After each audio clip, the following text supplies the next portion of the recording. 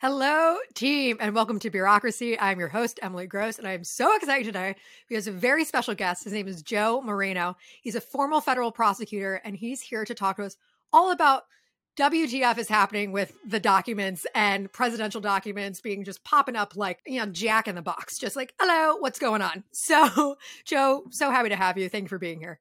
Hey, Emily, it's great to join you. So why don't you tell us a little about yourself? And then the question I always like to ask is, why should we trust you? Sure. Hey, good question, right, Emily? So I've been very fortunate to be a lawyer for now, going over a little over 20 years. Wow. And while I started in the corporate area in New York City, I joined the Army Reserve early in my tenure about 20 years ago. Was sent overseas first to Germany and then to Iraq and then to the Horn of Africa. And my career kind of migrated more in the national security direction. So after a few more years of practicing law in New York City, I moved down here to Washington. I became a federal prosecutor with the Department of Justice in the National Security Division, the counterterrorism section. Okay. So I really got a fantastic opportunity to spend years with the government prosecuting terrorism crimes, financial crimes, working with the FBI, working with the Department of Homeland Security, working with the intelligence community. A lot of what we did was classified, so I have quite a lot of experience in the rules of the road when it comes to how to handle classified information. And then I spent some time with the FBI on what was the 9/11 Review Commission back in 2014, where, again, dealing with lots of classified information and taking a look at how the FBI and the rest of the law enforcement and intelligence communities are handling our nation's national security. So I now work for a defense contractor in the technology space. We still do classified work for the U.S. government. And so, again, national security and dealing with classified, information has been a big part of my career in both the government and now even in the private sector. Awesome. I trust you already. Also, just because I'm nosy, what's your classification clearance? Are you allowed to tell me? Oh, right. Well, I'm still in the reserves, so I still maintain a security clearance as a member of the military. Okay, cool. Oh, I want to know all the secrets, but I'll refrain. What are we drinking? Well, it's a beer podcast. I'm still in that wintertime mode. Yeah. So I feel like Sam Adams, a little on the dark side. Yeah, I mean, it's good for you. Through a Sunday, right? Right. Yeah. For the listeners here, Joe has 9 kids, so this podcast is an excuse for him to drink, and I'm happy to provide that service for you. I love it. Any excuse I can get. Right. And then I have Save the Robots, an East Coast IPA. This is in my fridge from a previous podcast, and money doesn't grow on trees. So we're going to be drinking the 4-pack I got. So why don't you give us a little bit of a breakdown of what's going on with the documents, especially what's happening with Biden? Sure. And Emily, it's interesting because I feel like we've all been getting a crash course in the different levels of classification and what is classification and who's allowed to take what where and the rules for presidents and other VIPs differ for those of the rest of us. And so basically what we're learning these last few weeks is that now President Biden, back from his time as Vice President Biden under the Obama administration, and even going back apparently earlier to his time in the Senate, where he spent something like 40 years, apparently documents that were classified made their way in his custody to other locations outside of the vice president's residence or other places, making their way in part to an office held by now President Biden at University of Pennsylvania here in Washington, D.C., and others at his personal residence in Wilmington, Delaware. So why is that a problem, right? Classified documents, whether they at whatever level of classification, whether it's confidential, secret, top secret, SCI, and so on, there are certain places and certain systems on which it's appropriate to view that kind of information. And since we're talking about hard copy paper, let's kind of keep it to that, right? If you have a hard copy classified document, generally the only place where it's appropriate to view, handle, share with someone else is in the confine of what they call a SCIF, a secure compartmented information facility. These are usually literally life-size safes where you walk through a solid door with a combination lock and sometimes other fancier locks. and it's very controlled, and everyone who goes in has to log in and log out, and Yeah. and taking it out of a SCIF is quite a process. Now, if you're the president or your secretary of state or your national security advisor or these very, very high level people, there are ways for them to properly transport hard copy documents, but that's usually with either an aide or some kind of very, very secure process to take it from one SCIF to another SCIF. They don't belong in your car. They don't belong in your home. They don't belong in a personal office at a university or anything like that. So that's the problem that President Biden is finding himself in. And like I said, these documents are not from his time as president, apparently, for the last 2 years. They apparently go back to his time before he was president. And that raises some legal issues for him. With these Biden documents, they are popping up sporadically. They did find more recently as well. Can you lead us through? I mean, we don't know what the classification markings are yet. And so this obviously brings up a lot of red flags. And I think a lot of people are also comparing what's going on to what happened with Trump and his documents. And I would love for you to also talk about what's going on with Donald Trump and his documents. And then we can kind of analyze both of these situations in a way that's hopefully as fair and nonpartisan as possible, and see some of the differences in how both of these presidents have handled these situations and the legal issues facing them. Sure, Emily. And so I think I'll go with the same caveat you just made, which is that there's a lot we don't know, right? So everything we're talking about, we're kind of relying on what we're learning in the media, and some of these facts may change as our knowledge evolves. But based on what we know, you have the Biden situation, right, where you have some number, it seems like a dozen to a little more than a dozen in a few different locations that going back years. We don't know what the classification level was. We don't know what the documents contained. There's a lot of sort of speculation in that area, but again, it's really just guesswork, right? So, but the basic concept is that you have documents that were removed from wherever they originated and went to a place where they shouldn't be. Right. And now they've been identified, turned over through the FBI to the National Archives, and we're working through what, if any, ramifications there should be. Donald Trump's situation, we know a little more about because we actually have court filings and we have, a little more information about that. And so what we know there is that some number of boxes of documents in the waning days of the Trump administration in January of 2021 were shipped from here in Washington, D.C. down to Florida to the now former President Trump's personal residence at Mar-a-Lago.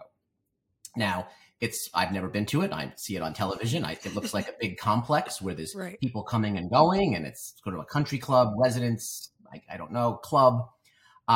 Like any former president, it is guarded by the Secret Service because wherever Donald Trump or any other former president go, they receive Secret Service protection, and that extends to their residences.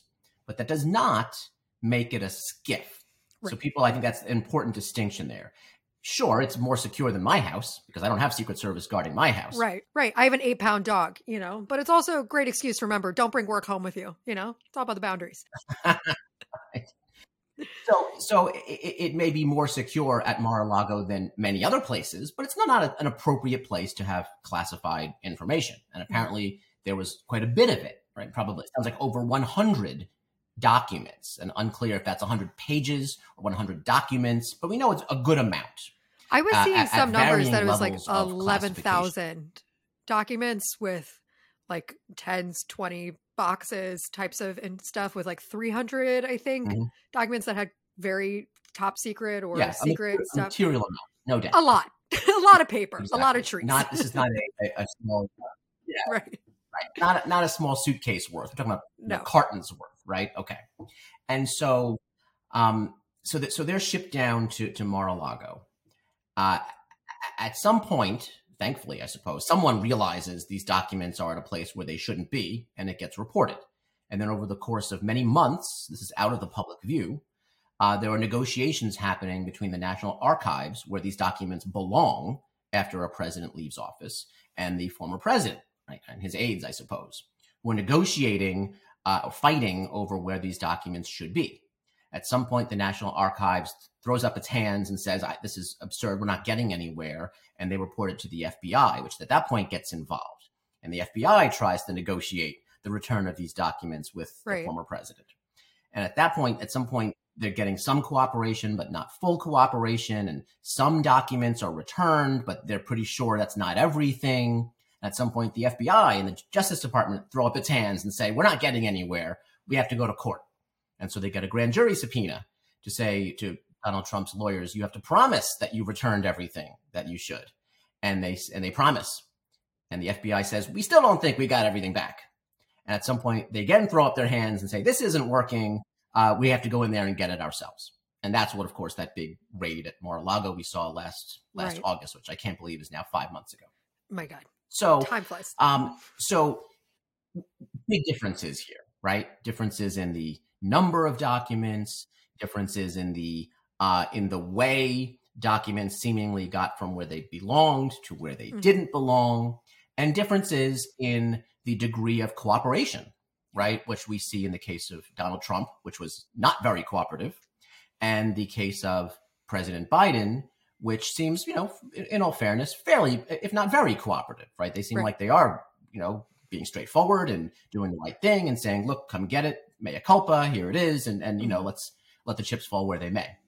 So I think at a very high level, those are the differences that we're seeing here. My question, and someone who's worked in this field for so long, in trying to give the benefit of the doubt, I feel like in Biden's case, I feel like a benefit of the doubt of just misplacing things. And I personally, I'm a very biased person, so it depends on how people feel. Feels like more likely, like I misplaced my credit card for 2 months and I was just like, yeah, I'll pop up eventually. So I understand, whereas the conscious bringing of many, many documents to a personal residence does raise some more red flags for me. And so I kind of wanted to see your opinion on, what do you think the motive was behind each of these presidents? Do you really think it is a forgetfulness thing, or do you think there is some type of malignant factors at play? I'll start with Trump first. And I think thankfully, and I think I can say this somewhat fairly, it doesn't appear from what we know in either case that either one of these individuals were doing anything like selling these documents to the Russians or the Chinese or, leaking them to WikiLeaks. I mean, it didn't seem like there was that degree of a breach of national security where anyone was misusing these classified documents for a purpose to actively harm the United States. All right, it does seem like the crime simply was taking documents from one place where they belonged and bringing them someplace else where they don't belong. And the differences are in sort of the volume and the reaction and the circumstances like that. So I think that's a good thing, I think we could say. Donald Trump's supporters are very quick to point out that Donald Trump, as the president, had the ultimate declassification authority. And we've heard Donald Trump say, this is no big deal because I declassified all these documents right before I left office. And so that's why it's not a big deal for me to have them down in Florida, right? We don't need to worry about whether they're in a SCIF because I declassified every one of these things. Okay. Yeah. There's a problem with that, but I'll just get to that in a minute. But beside that, see, there's other problems that Donald Trump faces here. Let's give him the benefit of the doubt. Let's say he actually did declassify these documents. You still can't bring boxes of government records out of the White House when you leave the White House because they are the property of the United States, right? Since 1978, I think, or 1977, when they passed the Presidential Records Act after Richard Nixon left office, when apparently before this, presidents would take all kinds of stuff with them when they left office, and they said, "All right, we gotta straighten this out." So Donald Trump, even if you assume this is all declassified, and these are just boxes of other declassified records, they don't belong to him, and they don't belong in Mar-a-Lago. They belong with the National Archives, and there's a process where former presidents can get certain things to their libraries, but that takes time. So another problem, of course, is that it appears that Donald Trump or his lawyers or his aides, who eventually report to him, lied to the Justice Department about whether or not what they had in Mar-a-Lago and what they had returned and what they had not returned. So Donald Trump has problems beyond just the classification of these documents, right? It's just custody of government records. Right. It's obstruction of justice with the Justice Department. So that's why you take the whole package there. there might be political considerations for bringing a case against Donald Trump. But from a purely legal perspective, you got a pretty straightforward case. Now, again, it's a big deal to talk about charging a former president. So, we can discuss that. But I mean, it's a fairly straightforward case when it comes to Donald Trump. And as far as the classification argument that people keep liking to fall back on, the problem with that argument is there's a process by which you're supposed to declassify documents. You're not just supposed to think it in your head or snap your fingers, even if you are the president. There's a process for striking out the classification markings and logging the fact that they are now declassified. And it seems like none of that has ever been done. And this Donald Trump has also made a statement that he had this standing order that if he removed classified documents from the White House, they were automatically declassified. But the problem is, again, no one has any knowledge of that standing. Feels a little Harry Potter-esque. You wave a wand order, and then you decide. Right. So, exactly. So the declassification argument falls apart pretty quickly. And like I said earlier, too, even if you get past that, though, even if you say, okay, you know what, fine. Let's say you declassified them. You still have the problem of having presidential records, presidential material where it's not supposed to be. And you still have a problem that you probably lied to the Justice Department. So Donald Trump's got a kind of a big package of a big mess sitting on there. And I think at this point, the only chance that he does not get charged is because of now what President Biden is facing and the sort of embarrassment factor here. It's not so much a legal, I think, standard. It's okay. And can we really bring this case with everything else that's happened in the world? And that's a decision that prosecutors make all the time. The Biden case is a little more straightforward. Okay, I mean, the basic crime, if you will, is that if you intentionally or through gross negligence take classified documents from where they're supposed to be and bring them somewhere where they're not supposed to be with the intent to keep them or not return them, that's the crime. Full stop. You don't have to sell them to the Chinese or destroy them or give them to WikiLeaks. You have now completed the crime. And so now, obviously, factors such as when did you discover you had them? How forthcoming were you to turn them back in? All those great things, then, okay, that will help your argument that, hey, maybe I technically violated the law, but here's why I shouldn't be prosecuted, because there was no harm, no foul. I did the right thing. And so that's it seems like, based on what we know, that's the territory that President Biden now finds himself. There's definitely some palpable differences in how in each case. What I do find interesting, though, is that they did find the first documents for Biden, I think November 2nd, and it wasn't actually announced to the public until January, which obviously did some flags and doesn't look the greatest for transparency with the American public. Well, I mean, and it wasn't that necessarily it was even announced. It was broken by CBS News in early January. And then the White House, of course, had to respond to those reports. I think they had kind of hoped that it would just be taken care of and it would never come, see the light of day. No, look, I think, whenever we have these high profile legal issues regarding, Washington figures, there's the purely legal aspect of it, which guys like me help to handle. And then there's the political public relations aspect. And sometimes we scratch our heads saying, gosh, we're doing our part in court, but you folks that handle communications, like, sometimes we don't get, like, it does seem like if the Biden team had simply said this up front, it would have been a little embarrassing, right? Because of the Trump case. But okay, I think most people would have said, all right, these are old documents. He was cooperative. He found them. He turned them in. But the fact that they kind of sat on it, and the fact that they keep finding more, it's not a great look. Like, gosh, guys, like, you're kind of taking a situation that didn't have to be this bad. No, it's not. So I don't know. That's one thing that I've learned from just observing politics. Just some decisions, you're just like, seriously, really? This is what you decided to do? So let's go into a little bit of the history, because from my understanding, this is not the first time that presidents have taken home documents and not supposed to. So do you have any comparison to how anything like this happening before, since 1978, since it became that all presidential documents are for the National Archives and not personal? Yeah, I've heard some anecdotes about things where, so keep in mind, I think a lot of this talk about these documents, we're thinking of, 8.5 by 11 documents with classification markings at the top Right. and at the bottom, and it kind of jumps out at you. And we say, okay, that's a classified document, right? Whether it's 1 page or 100 pages, but that's, but classified information, I mean, obviously, if I took a photocopy of that document, that photocopy is similarly classified. If I hand wrote portions of a classified document onto a blank piece of Right. paper, that is still classified, even though it's not marked, because it's the information itself that's classified, not the fact that there's markings at the top and the bottom. And so I think we're past presidents, and I've heard, and other senior individuals, and David Petraeus comes to mind, who was director of the CIA when he had his own problem.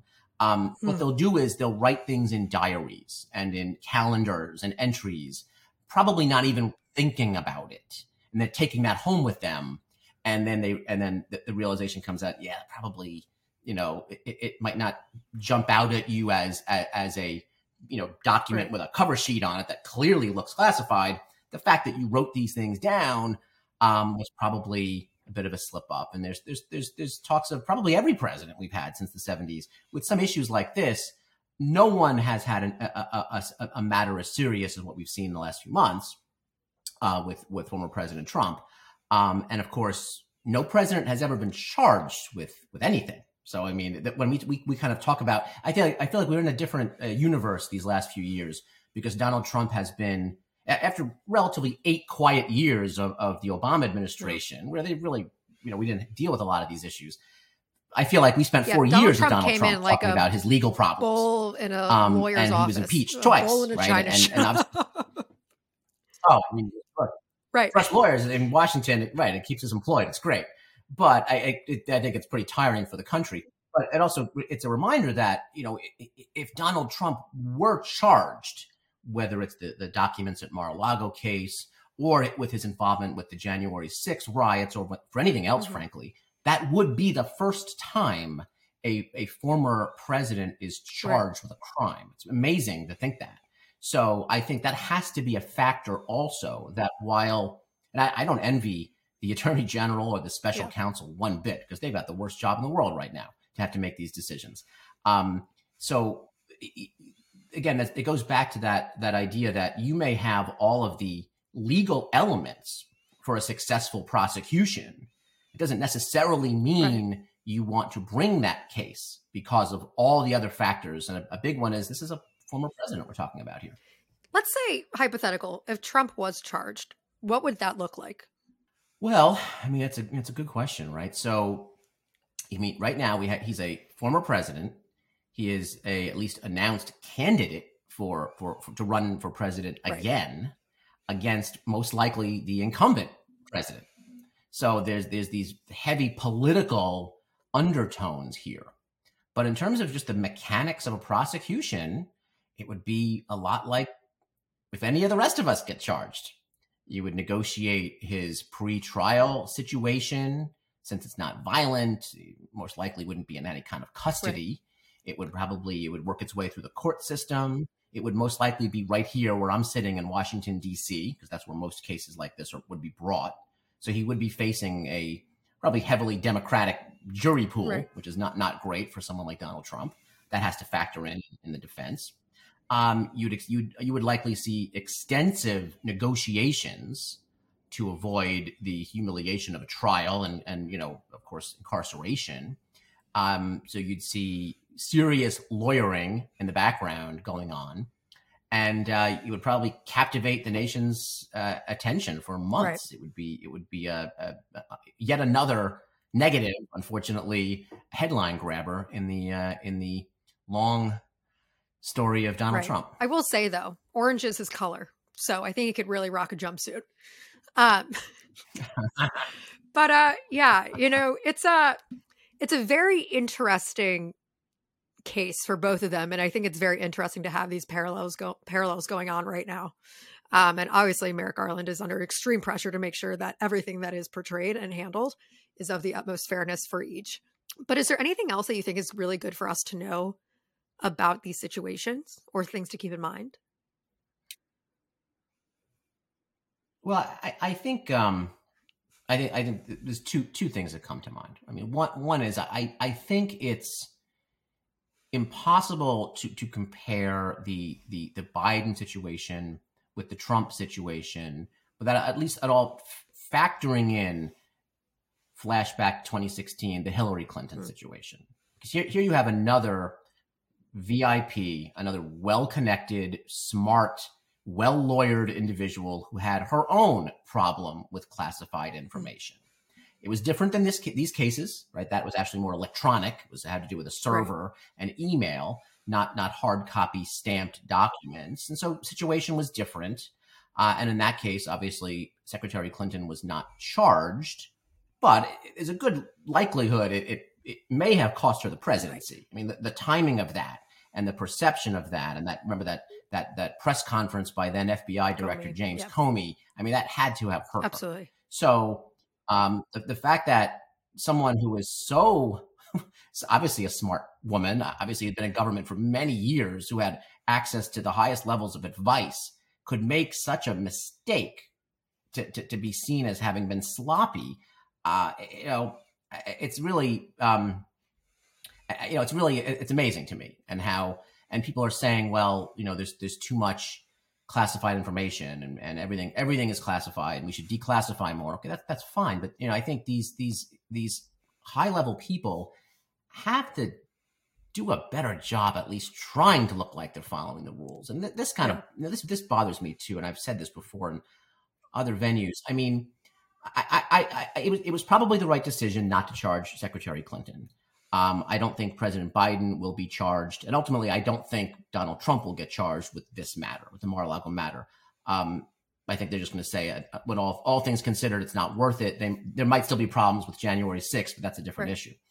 However, the way these VIPs are effectively most of the time walk away with nothing more than embarrassment is very different than how like you or I would be treated.